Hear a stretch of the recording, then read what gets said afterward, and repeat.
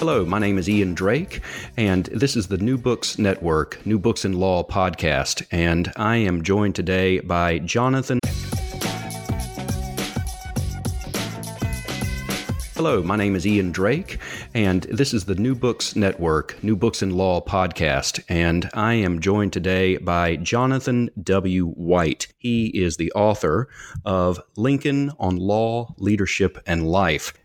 Professor White is an associate professor of American Studies at Christopher Newport University, and he is the author or editor of 8 books, including Abraham Lincoln and Treason in the Civil War, The Trials of John Merryman, which was published in 2011, and Emancipation, the Union Army, and the Re-election of Abraham Lincoln in 2014. This was a finalist for both the Lincoln Prize and the Jefferson Davis Prize, a, quote, best book, unquote, in the Civil War Monitor, and winner of the Abraham Lincoln Institute's 2015 Book Prize. He has published more than 100 articles, essays, and reviews. He has a lengthy biography, which I'm truncating for this introduction, but I thought it also interesting that he serves on the Ford's Theater Advisory Council. I'm going to ask him about that in a moment. So, John, welcome to New Books in Law podcast. Thanks so much for having me. So what is the Ford's Theater Advisory Council? What do they do? It's a group of scholars and professionals who are interested in Lincoln and particularly the Lincoln assassination story or presidential history. And we are convened occasionally by the staff at Ford's Theater when they want to talk about the public programming that they'll be planning for the future, and they bounce ideas off of us. I see. Well, the reason we're here today is to talk about the book, Lincoln on Law, Leadership, and Life. And this is literally, I'm holding it in my hand. It's only a few ounces. This is literally a pocket-sized book. And so can you explain what brought you to write about this topic? You've written about Lincoln in different contexts, of course, because you're a Civil War historian and a legal historian. But what brought you to write about this particular topic?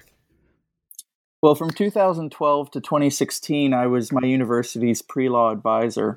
And every day I was having meetings with students, giving them advice in terms of how to think about law school or a future career in the law. And as I was talking to my students and then researching and writing about Lincoln for my academic work, I began to realize that the advice that Lincoln had to offer to lawyers 150 or 180 years ago was still very relevant today. And so I had the idea to put together basically a gift type book for students who are thinking about law school or for people to give as birthday presents or something to lawyers who are friends. I wanted to call it Lincoln's Advice for Lawyers, but Barnes & Noble told my publisher that there weren't enough lawyers out there buying books, and so they couldn't use that title, so they then changed it to Lincoln on Law, Leadership, and Life. I personally thought it was a bad lawyer joke to say there weren't enough lawyers buying books, but that's what Barnes & Noble had to say. And so with this title, you're covering several different areas here. Even if you haven't read much about Lincoln, I think everybody, of course, realizes that he was important as a president. And his importance, though, is not merely the fact that he happened to be the president during the Civil War, but also his views on the Constitution. And eventually we're going to talk about that. But much of what you're talking about is really his life before the war. In fact, the war is only really alluded to in this book. It's not a main feature of it, right? Right. Yeah. The bulk of the book focuses on Lincoln's law practice, what he was like as a lawyer. And then the final chapter, I call All the Laws But One, which is from a famous quote of his. And then the subtitle of that chapter is A Lawyer in the White House. And I try to look at how the principles Lincoln developed as a lawyer helped him as president years later. Okay. So Lincoln's born in 1809, right? And he becomes a practicing lawyer by what age? Do we know? In 1836, he passes the bar, and then he begins practicing the following year in 1837. Okay. And so he famously, he doesn't have actual formal legal education, right? That's right. That's right. And that was common in that era. So today, if you want to be a lawyer, the general approach is you go to law school and you take 3 years worth of courses and then you pass the bar. In the 19th century, it was far more common to do what was called reading the law. And so Lincoln's experience was he borrowed books from local politicians and lawyers, and he read them and he learned the principles that he needed to know to become a lawyer. And it's funny, from his childhood, Lincoln developed this habit of how he would do his reading, and he did it studying the law as well. He loved to lay on his back with his feet up against a tree, and he would just hold the book above his head and read it that way. And as the sun moved through the sky, he would rotate around the tree so that he would be in the shade. And a number of his friends and neighbors remembered seeing him like that, reading the law as a guy in his mid-20s. But it was very common to do it that way, to read the law or to study in a law office and read the law underneath a practicing attorney. I did a little bit of research in the book when I was to try to figure out what it was like for attorneys or for young men to become lawyers in that era. In Chicago, but in the 1830s and 40s, there were about 44 practicing attorneys. Only 5 of them had attended law school. The rest read law in this sort of way. And the bar exam, of course, no doubt it was not quite as comprehensive as it is today for young lawyers. But do we know much about the Illinois bar in terms of how difficult it was or how many people tended to pass versus not? That may not even be.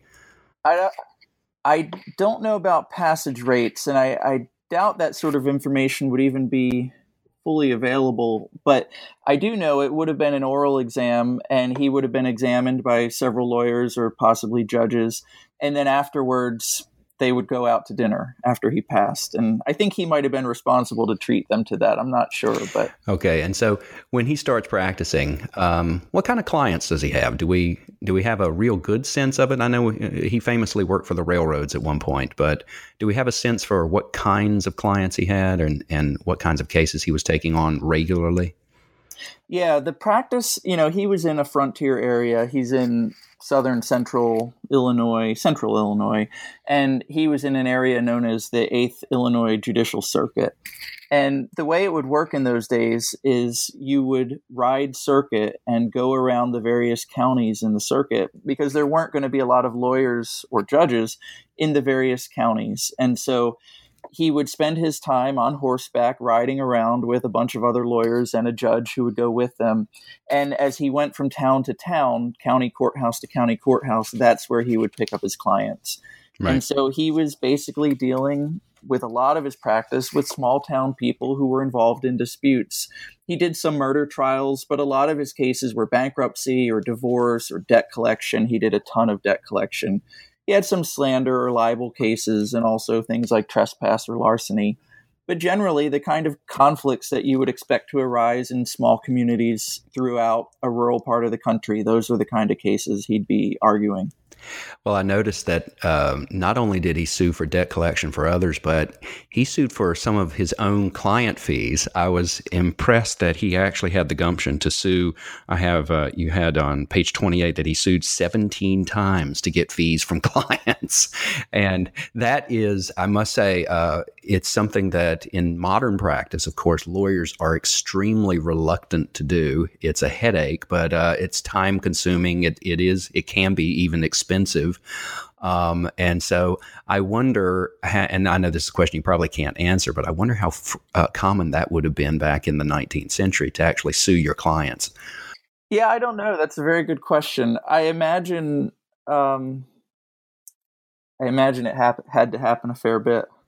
Sure. The clients that would be most reliable, of course, would be corporations. They're going to pay their bills on time usually, and so he worked for the railroads at one point. Right. But although I'll add, on one occasion he won a major case for the Illinois Central Railroad, and he had to sue the railroad for his $5,000 fee in that case. So they weren't always reliable.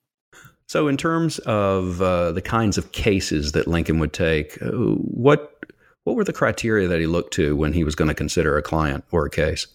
Yeah, that's a very interesting question. As a lawyer, Lincoln actually tried to discourage litigation. He tried to persuade his potential clients to resolve their differences peaceably if they could. He believed lawyers should be peacemakers in their communities.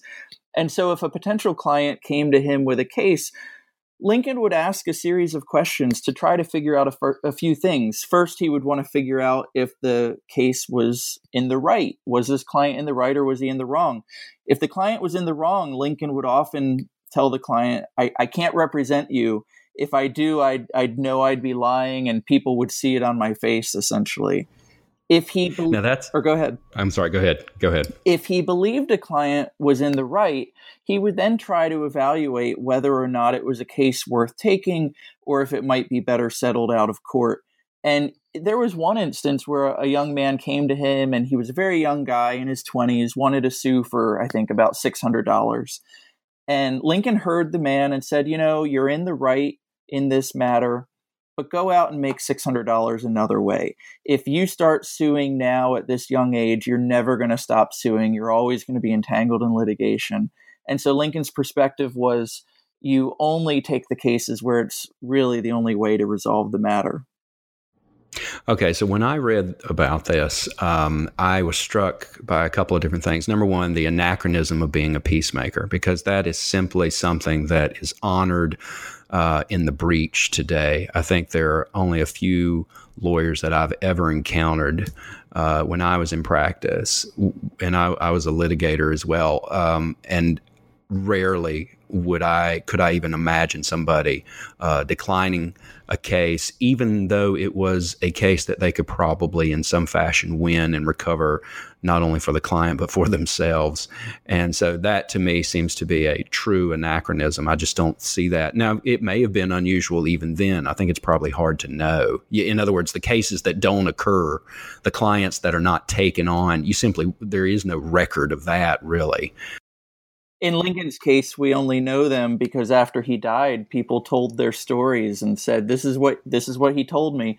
And I think they're reliable to the extent that enough people said this was Lincoln's approach.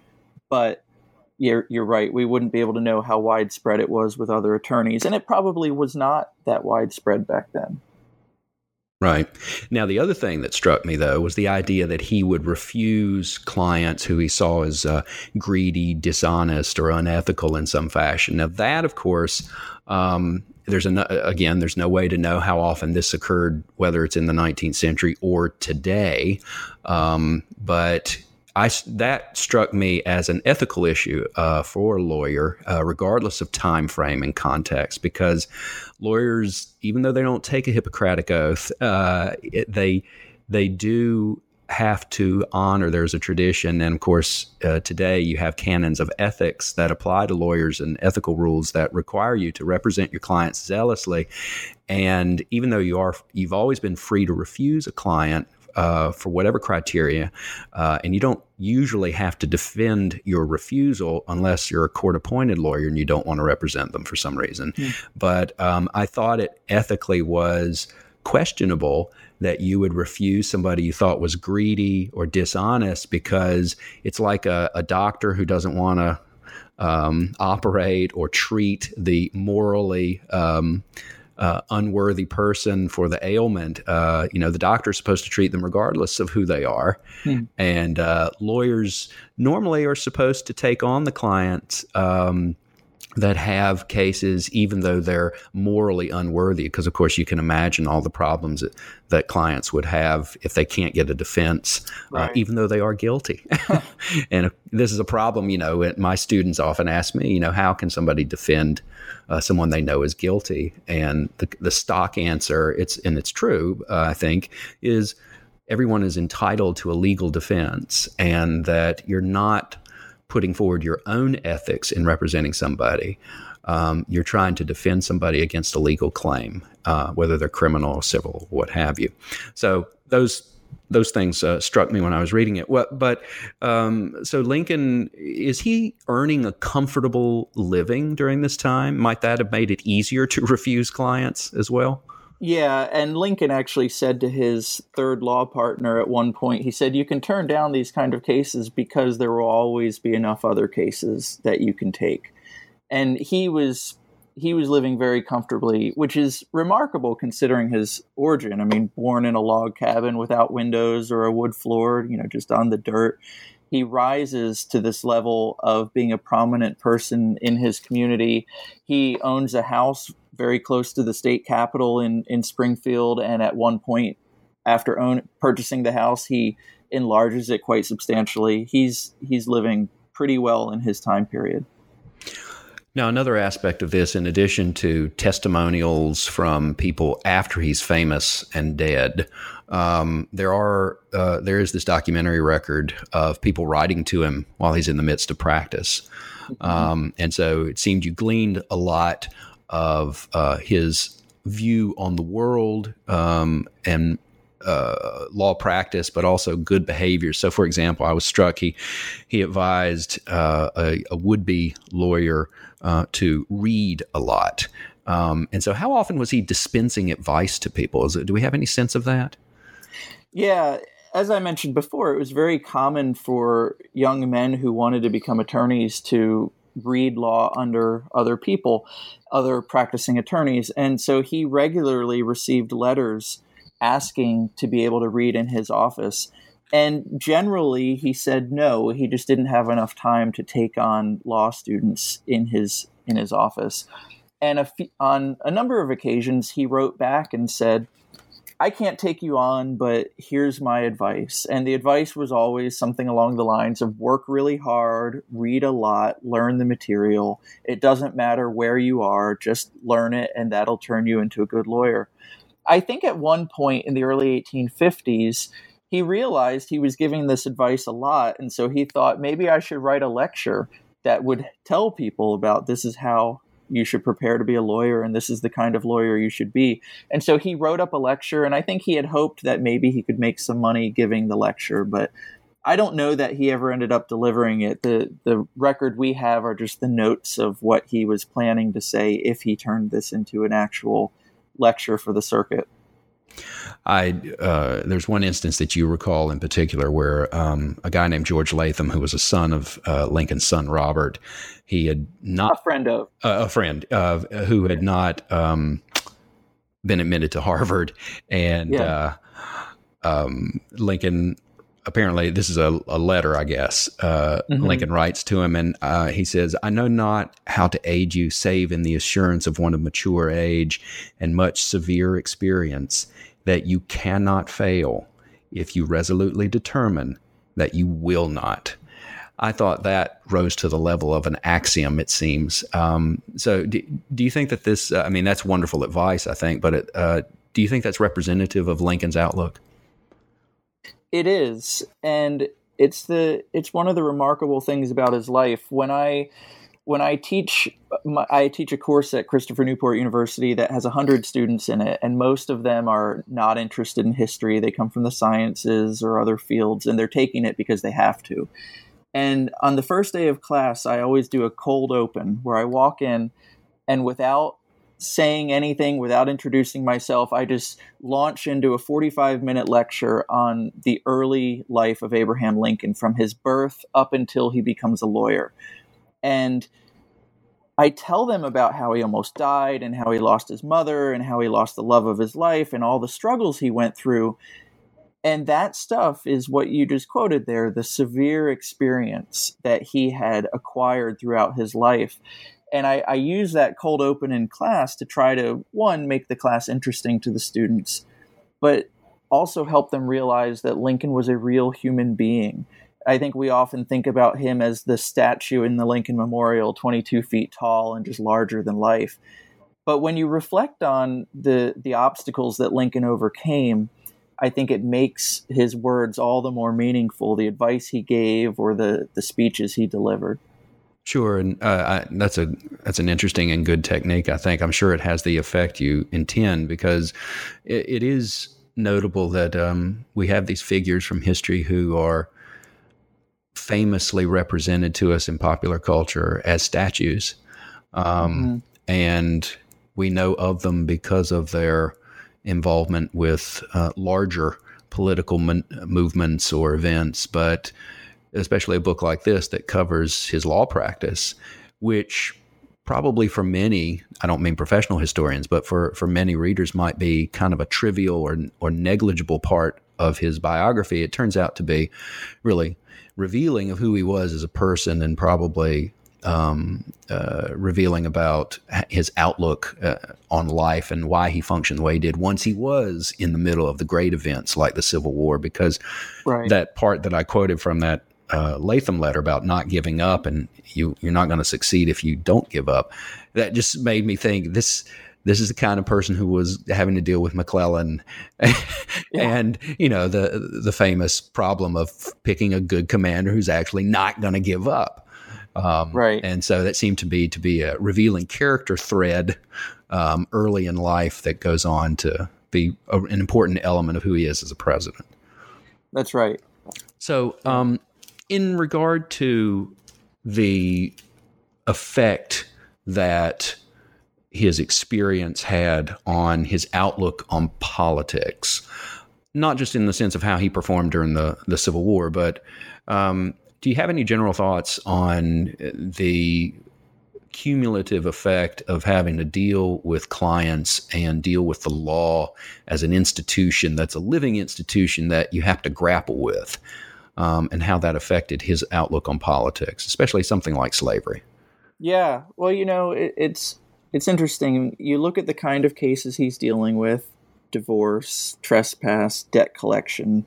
He's dealing with these mini civil wars as he's practicing as an attorney in the central part of Illinois.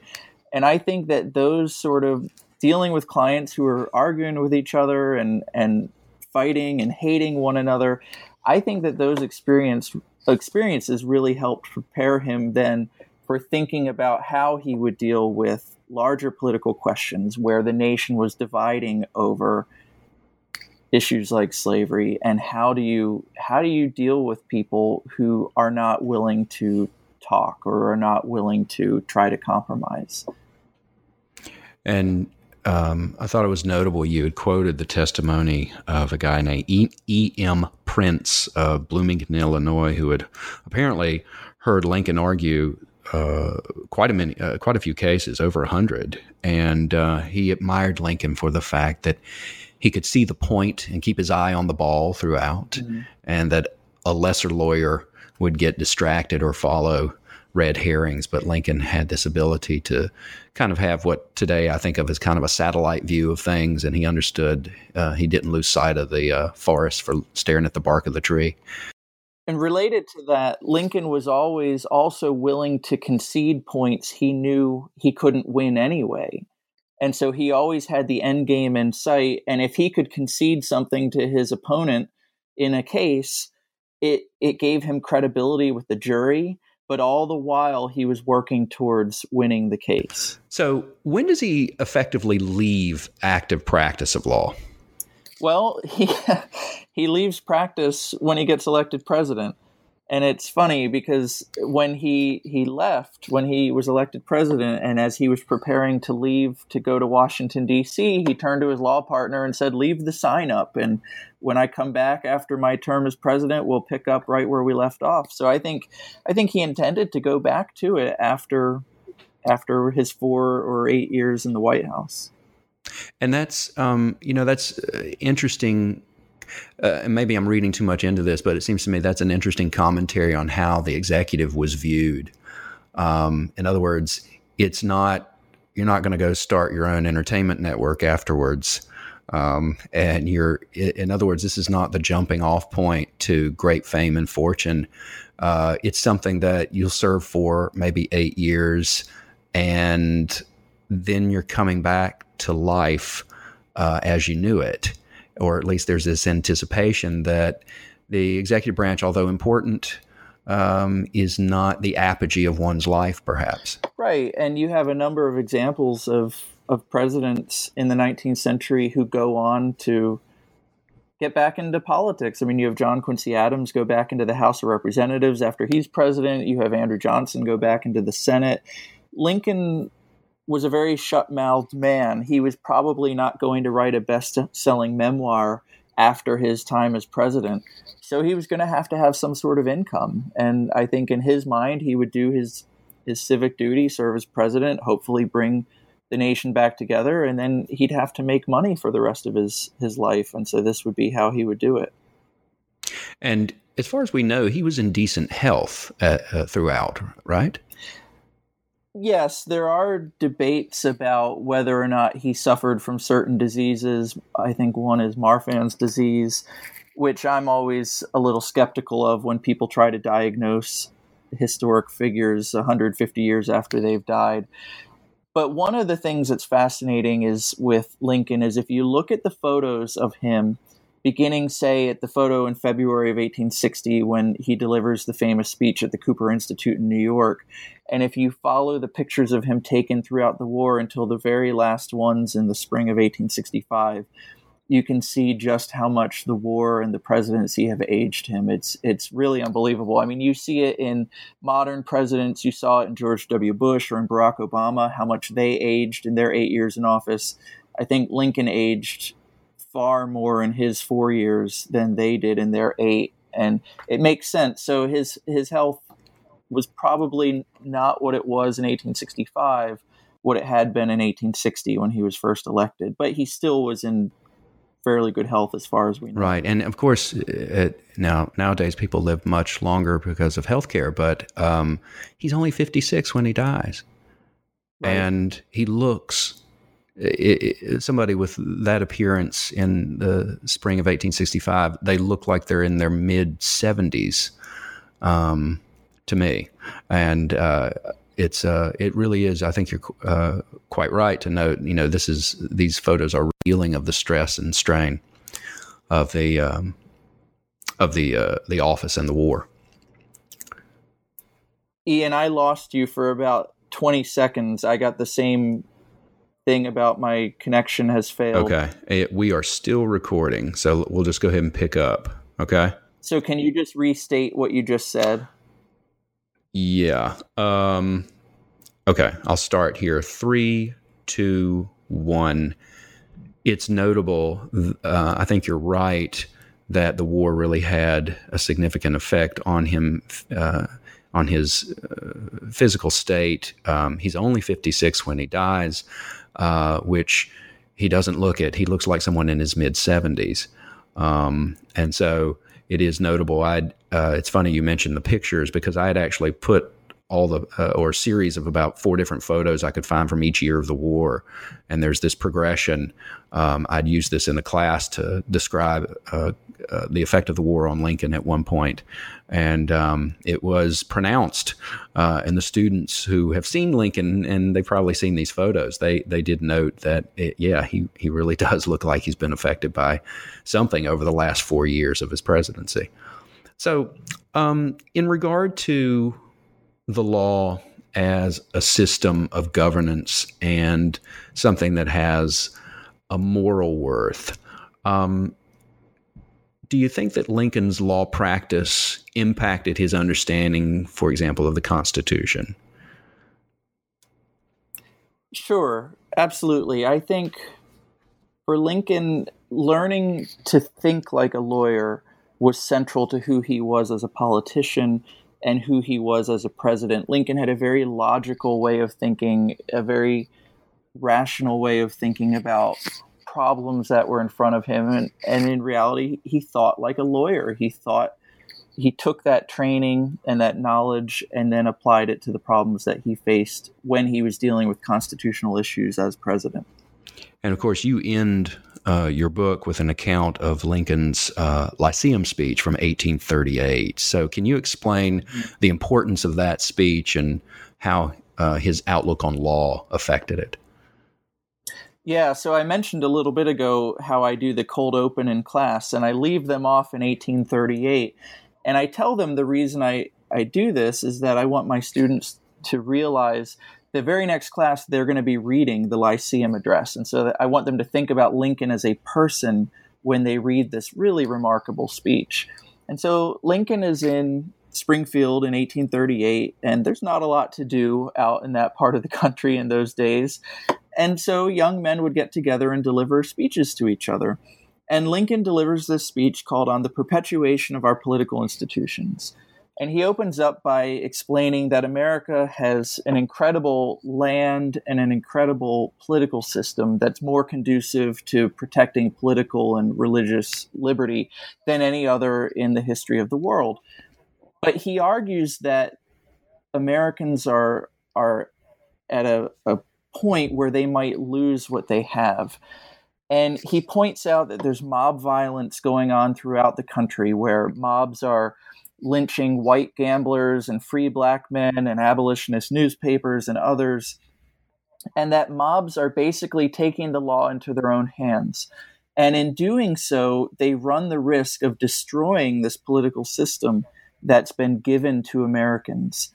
And his ultimate, or one of his arguments, is that Americans are taking for granted the system that they have because they didn't have to earn it. They didn't have to fight for it. They didn't have to create it. It was given to them. And as a consequence, they're running roughshod over the law, and they're not valuing it the way that they should. And so he argues that Americans need to remember the sacrifices of those who came before them, who gave us this system, and that Americans need to ultimately maintain reverence for the law. If a law is bad, you should change it, but you should go through the proper channels to do that. And you should teach your children and your children's children to value the law, because the law will ultimately be the source of protection for individuals, for individual liberty, for property rights, for free speech rights. If we don't value the law, more and more people will become lawbreakers, and then those rights that we hold dear will eventually disappear from us. And so, in terms of his jurisprudential outlook, he's a lawyer. He could have easily been a judge. I was always struck by, not just in relation to legal or constitutional issues, but just in general, everything I've read about Lincoln, and I'm very much an amateur fan of Lincoln, all things Lincoln. It seems to me he had a great deal of prudence and wisdom. And so on the one hand, he might have been a great living Constitution judge, but on the other hand, he seems to be something of what today we often refer to as an originalist or maybe a textualist. What are your thoughts based on his application? And this goes beyond your book, really. It's about his interpretation of the Constitution. Famously, of course, he discusses some of this in the Lincoln-Douglas debates. But how would we characterize his jurisprudence? Well, first I'll say that riding the circuit, Lincoln did sit in for his friend David Davis as a judge in a number of cases. I think several hundred cases over the course of his career, he sat in as a judge. So he did take that role, although he never ran for office as a judge. But in terms of thinking about his constitutional interpretation, I think Lincoln was a textualist. I think Lincoln, no matter what the issue as president, when he had a constitutional issue confront him, he tried to root his argument in the text of the Constitution, in some clause somewhere. So I wrote a book a number of years ago called Abraham Lincoln and Treason in the Civil War, The Trials of John Merryman. And it looked at the habeas corpus issue and the civil liberties issue. And at the beginning of the Civil War, Lincoln suspended the privilege of the writ of habeas corpus because he had a rebellion on his hands. And the Constitution in Article 1, Section 9 says the privilege of the writ of habeas corpus shall not be suspended unless when in cases of rebellion or invasion, the public safety may require it. And so from Lincoln's perspective, he had a rebellion on his hands. Public safety required him to take this step, or required someone to take this step. And the Constitution was actually silent as to who possessed the power. It just said this power exists when in cases of rebellion or invasion, the public safety may require it. And so, most legal authorities at the time believed that that was a legislative power because it was in Article 1. But from Lincoln's perspective, Article 1 didn't state it was a legislative power. And if you read Article 1, Sections 9 and 10, they don't specify that they are congressional powers. In fact, Section 10 is about the states. And so I think Lincoln had a plausible argument to make that I'm rooting my argument in the text, and this is what I'm going to do. Same thing with emancipation. He roots his power to emancipate slaves in Article 2 of the Constitution. He says that the Constitution invests me with certain powers as commander-in-chief. And one of those powers is to preserve the nation, to preserve the Constitution. And as commander-in-chief, I need to do what is necessary militarily to do that. And so by 1863, he argues that freeing the slaves is something that he can do as commander-in-chief. Now, again, as with any other constitutional argument, you can argue with it whether or not it's really correct constitutionally, but he always rooted these sort of arguments in some text in the Constitution. All right. The book is Lincoln on Law, Leadership, and Life. It's published by Source Books, and we've been joined today by its author, Jonathan W. White. Jonathan, thank you so much for joining us on New Books in Law podcast. Thank you.